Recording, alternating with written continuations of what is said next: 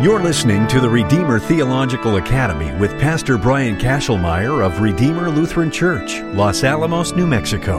On the Redeemer Theological Academy, we mine the riches of the Scripture and the Church Fathers and find in them Jesus, our Savior, our Redeemer. Here's the Academy with Pastor Kashelmeyer. Welcome back to the Redeemer Theological Academy. Now, in our last lecture, we were talking about Isaiah 55, and again, we did not get very far in the chapter, so we've got a lot to talk about today. So let's go ahead and get started, picking up once again at verse 2. Why do you spend your money for that which is not bread, and your labor for that which does not satisfy? Listen diligently to me, and eat what is good, and delight yourselves in rich food. Incline your ear and come to me. Hear that your soul may live, and I will make with you an everlasting covenant, my steadfast, sure love for David. Now, so far the text. Now, these words, of course, teach to us that this eating, this drinking, that you have the bread, and of course man does not live by bread alone, but by the word that proceeds from the mouth of God. Now notice the invitation. The invitation is to come and to eat, to drink, and to be satisfied. And how does that happen? Well, by inclining your ear that you may hear, that you may come to me, says Yahweh. Of course, these words are reflected in the Gospel according to St. John, when the very Word of God, when Yahweh himself took upon flesh and dwelt among us. So that you see in John chapter 5 when Jesus says this, "You search the Scriptures because you think that in them you have eternal life. And it is they that bear witness about me. Yet you refuse to come to me that you may have life." Again, remember the words here in Isaiah. Incline your ear and come to me. Hear that your soul may live. Jesus, of course, is life. He is the Word of God. Life incarnate, Word incarnate, the one who comes to give to us the forgiveness of sins, life, and salvation. Now, later on in John's Gospel in chapter 6, again, when Jesus is speaking the words of life, you get to the point at verse 60 in John 6, when many of his disciples heard what he was saying, but they said that this is a hard saying, who can listen to it? And then later on in chapter 6, verse 67, when many of the disciples had left and no longer wanted to learn and listen, wanted to hear Jesus and heed his word, Jesus said to the 12, "Do you want to go away as well?" And it's Simon Peter who answers him in behalf of all the apostles. "Lord, to whom shall we go? You have the words of eternal life, and we have believed and have come to know that you are the Holy One of God." Of course, these are the Alleluia words that we use at the reading of the Holy Gospel in the Divine Liturgy, when we say that Jesus gives us life, that his words give to us eternal life, that he speaks life into us, and when he speaks life into us, he breathes the Holy Spirit into us, that we may have life, that he alone has the words of eternal life. Again, remember that in Isaiah chapter 55, he says, "Incline your ear and come to me, and hear that your soul may live." But the passage, of course, goes on to say, "And I will make with you an everlasting covenant, my steadfast, sure love for David."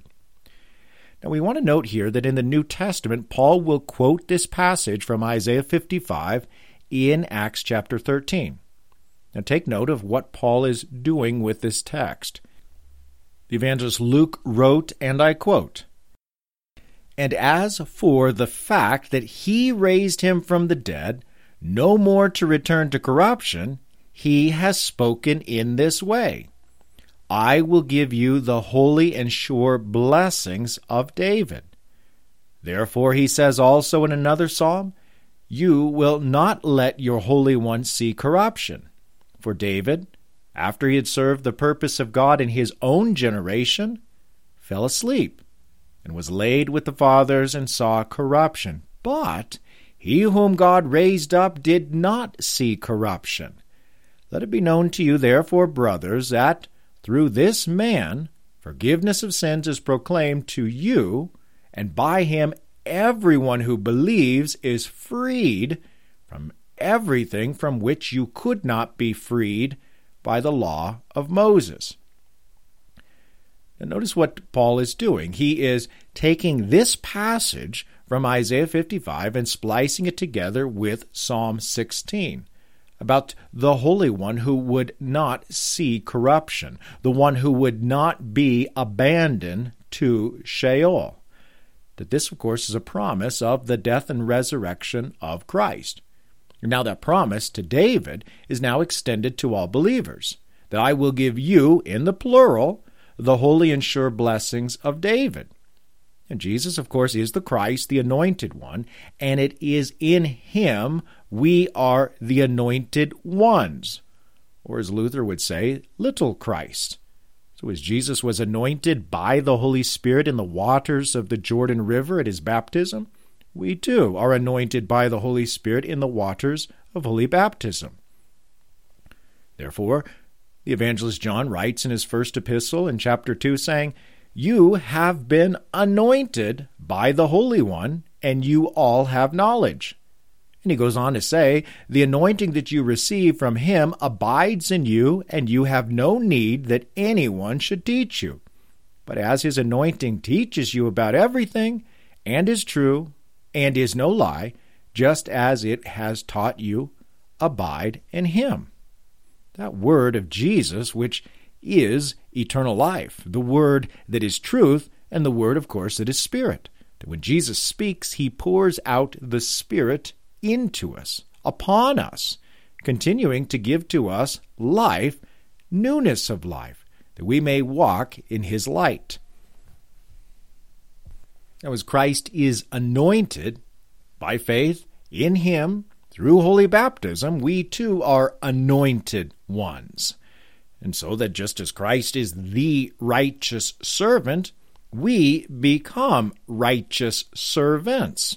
Just as Christ is the only begotten Son of God, we become adopted sons of God by grace in the waters of holy baptism.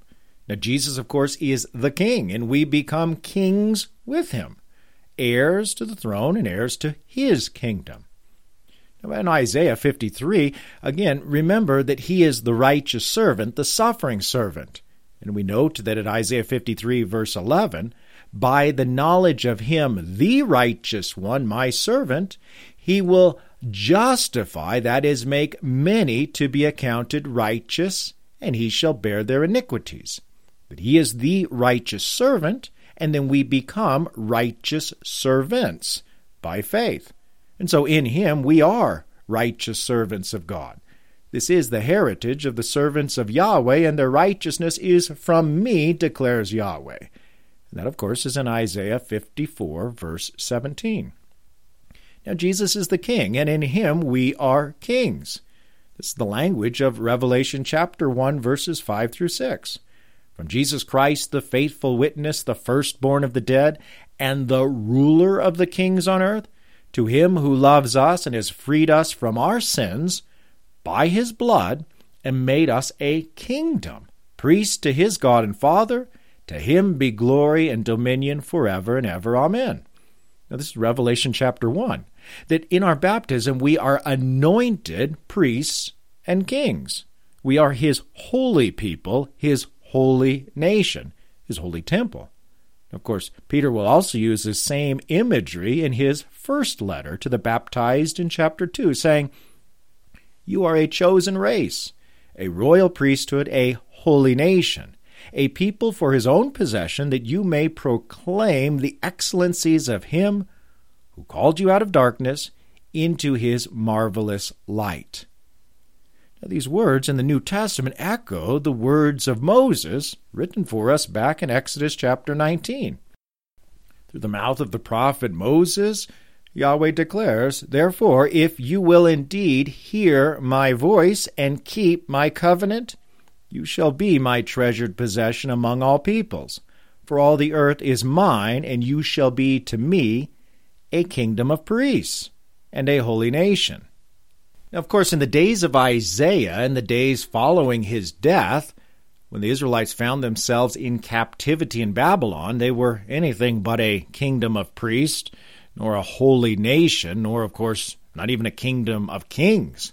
Instead, the kingdom had fallen, the throne was overthrown, and the temple was toppled. And so it appeared as if everything was now destroyed, that the covenant was broken. I mean, we see this picture and image in Psalm 89, in which we read at verse 38, "But now you have cast off and rejected. You are full of wrath against your anointed. You have renounced the covenant with your servant. You have defiled his crown in the dust. You have breached all his walls. You have laid his strongholds in ruins. All who pass by plunder him.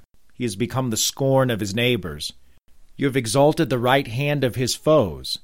You have made all his enemies rejoice.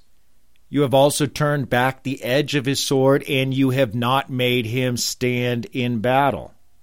You have made his splendor to cease and cast his throne to the ground. You have cut short the days of his youth. You have covered him with shame." Salah. Of course, these are the words of Psalm 89, but they reflect the meditation and the prayers of the people in the days of the destruction of the kingdom of Judah. The splendor of earthly Jerusalem was no more. Remember, again, in the first half of Isaiah, those first 39 chapters, Isaiah was warning about impending doom. But it's in the second half of Isaiah, in which we have Isaiah chapter 40 through 66, in which those words of comfort are to be given to the people, so that when they are in the midst of this anxiety, the midst of this affliction, they can be comforted by the words of promise from God. So again, it appears as if the covenant is broken and God's people have been rejected. Now, furthermore, in Psalm 89, picking up at verse 48, we have these words, "What man can live and never see death? Who can deliver his soul from the power of Sheol? Salah, Lord, where is your steadfast love of old, which by your faithfulness you swore to David?" Now again, notice these questions of contemplation and meditation about the power of Sheol. Who can deliver from the power of Sheol? And what about those promises, the faithfulness that you had sworn to David?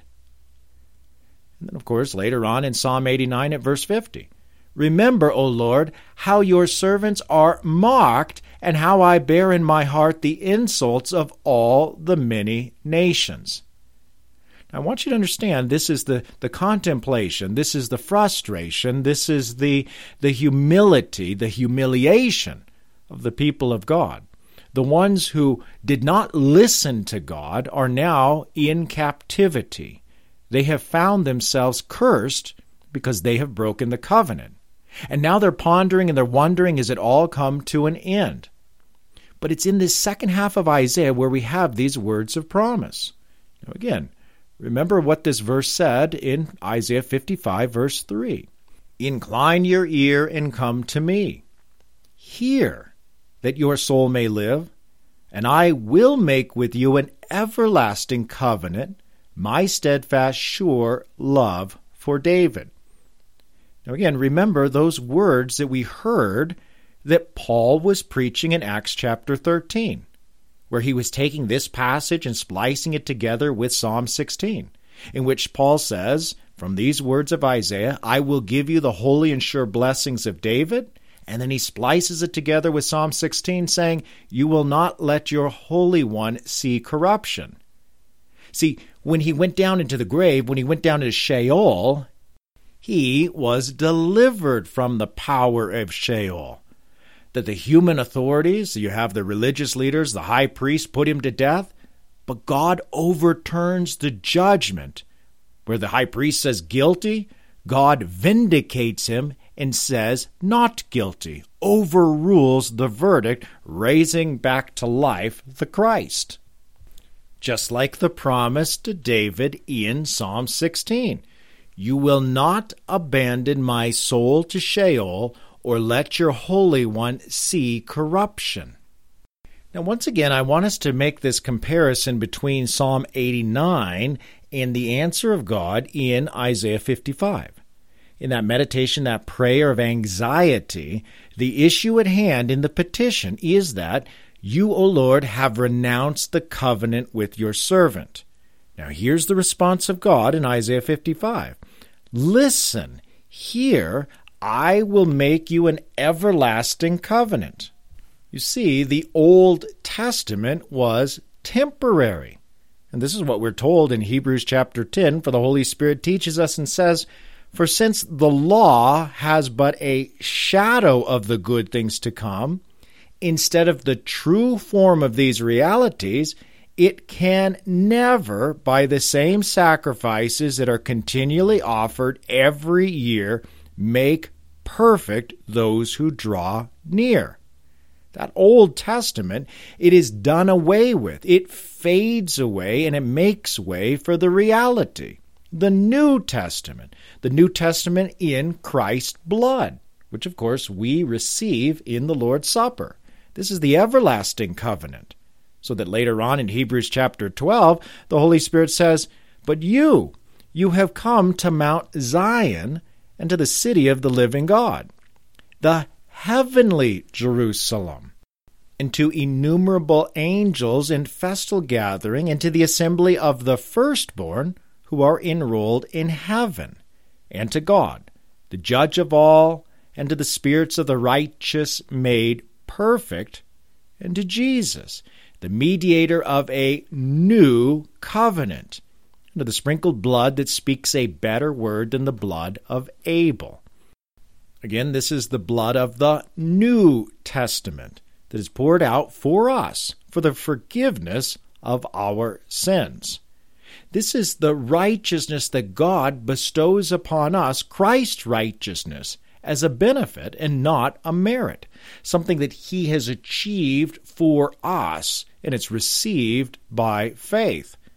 But it's all accomplished by the all-availing sacrifice of Christ on the cross. That Christ is the true David. That Christ is the true covenant. He's the true king, and He brings the kingdom. And notice it's not the temporary earthly kingdom of Jerusalem that has come to an end, but it's the eternal kingdom of God, of the eternal Son, the eternal Word of God, the one who gives to us this eternal covenant.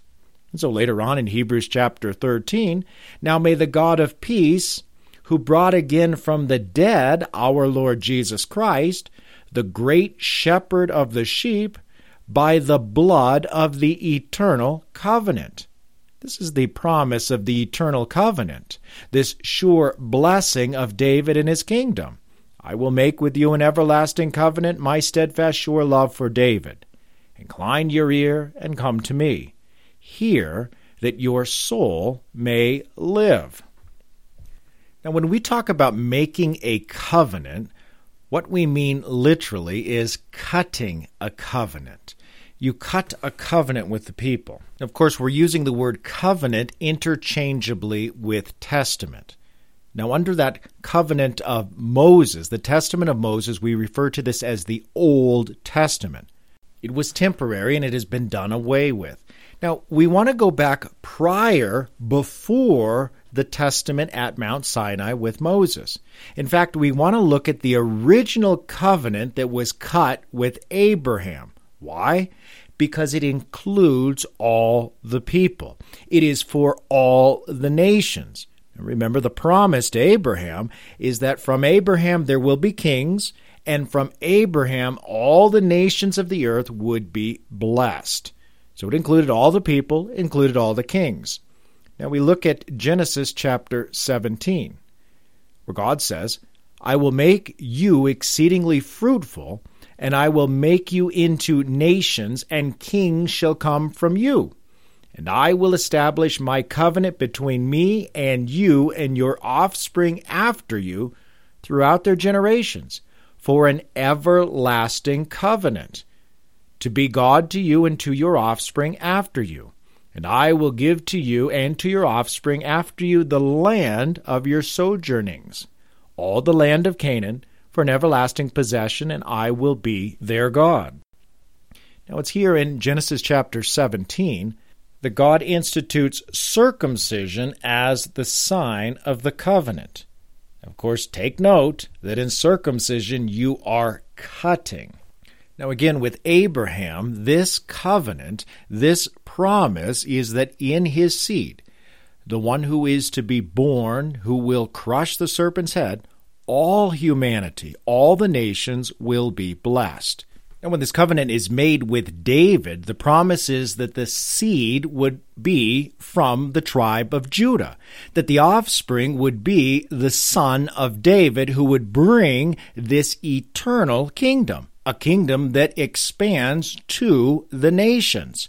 For instance, in 2 Samuel chapter 7, in which God makes this promise with David, he says to David, when your days are fulfilled and you lie down with your fathers, I will raise up your offspring after you, who shall come from your body, and I will establish his kingdom.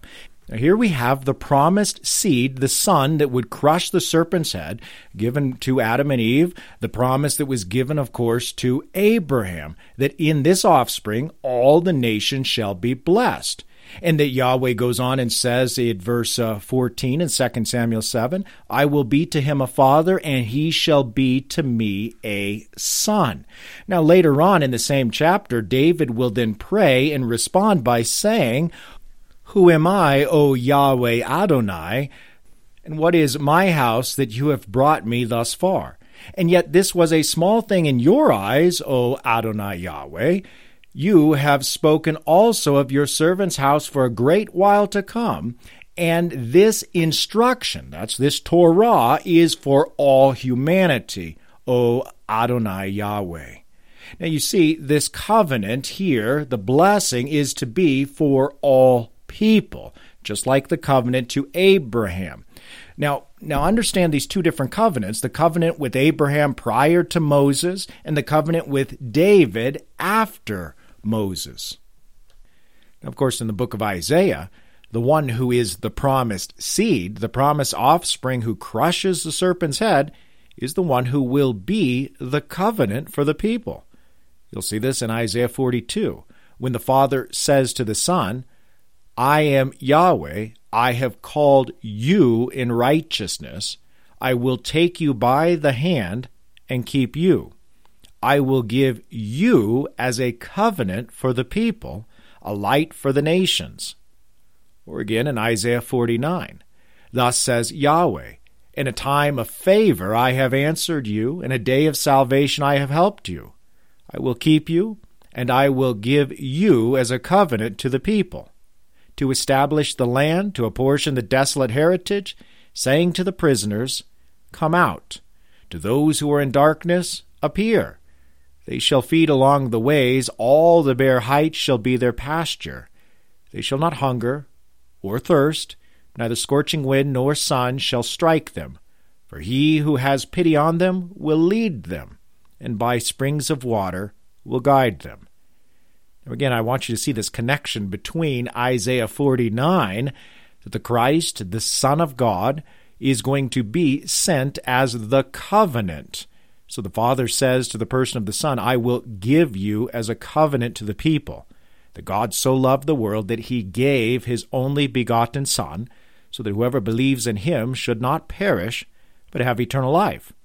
But again, notice in Isaiah 49, this invitation, the invitation that they would come out out of darkness, that is, that they would be brought into his marvelous light. Notice also the image that they shall not hunger and they shall not thirst, because he will lead them by springs of water and guide them. This is a shepherd imagery, but this, of course, is also connected to what we've been talking about here in Isaiah chapter 55, with that invitation. Do you spend your money for that which is not bread, and your labor for that which does not satisfy? Listen to me and eat what is good, and delight yourselves in rich food. Incline your ear and come to me. Hear that your soul may live, and I will make an everlasting covenant, my steadfast, sure love for David. Of course, again, this was the invitation of those who were hungry that they would eat, and those who were thirsty. Come, everyone who thirsts, come to the waters, and he who has no money, come and buy and eat. Come buy wine and milk without money and without price. But this is what Christ has come to do. He comes to satisfy those who hunger and thirst for righteousness. For he is Yahweh, our righteousness. He is the covenant. The new covenant is given to us through his shed blood on the cross for you and for me. He hung his body on that tree. Now, going back to Isaiah chapter 55 at verse 4. Behold, I made him a witness to the peoples, a leader and commander for the peoples. Now notice that the him here, the referent, is Jesus. Jesus has eyes to see and ears to hear. He is the faithful servant and the faithful witness, the true witness. Thus, back in Isaiah 50, the true witness says that Adonai Yahweh has given me the tongue of those who are taught, that I may know how to sustain with a word him who is weary. Morning by morning he awakens my ear to hear as those who are taught. And then later on, Adonai Yahweh has opened my ear, and I was not rebellious. I turned not backward. I gave my cheek to those who strike, and my cheeks to those who pull out the beard. I hid not my face from disgrace and spitting. Now understand that Christ is the true servant, the true witness, the one who bears witness to all humanity of the truth. In fact, he is incarnate truth. He is to be the witness to the peoples, a leader and a commander. Israel failed to be a witness to the nations. But yet we are taught to wait and anticipate the promise fulfilled in the true witness who is to come, the one who would bless all nations. In fact, in the prophet Zephaniah chapter 3, we hear an echo of this promise. Therefore, wait for me, declares Yahweh, for the day when I raise up as a witness, for my decision is to gather nations, to assemble kingdoms, to pour out upon them my indignation, all my burning anger, for in the fire of my jealousy all the earth shall be consumed. Of course, notice that right now, as the apostles are sent out to the nations, they're to proclaim Jesus as the one mediator between man and God. At the same time, they are also to bear witness to the fact that Jesus is the judge appointed by the Father, the one who will come again to judge the living and the dead. But now is the day of salvation. Now, when you hear his voice, you are to rejoice and to believe in the salvation and the forgiveness of sins that he comes to bring. But yet, on that last day, it will be too late. The sheep hear his voice now and will hear it on that last day, but the goats, they refuse to listen and be saved.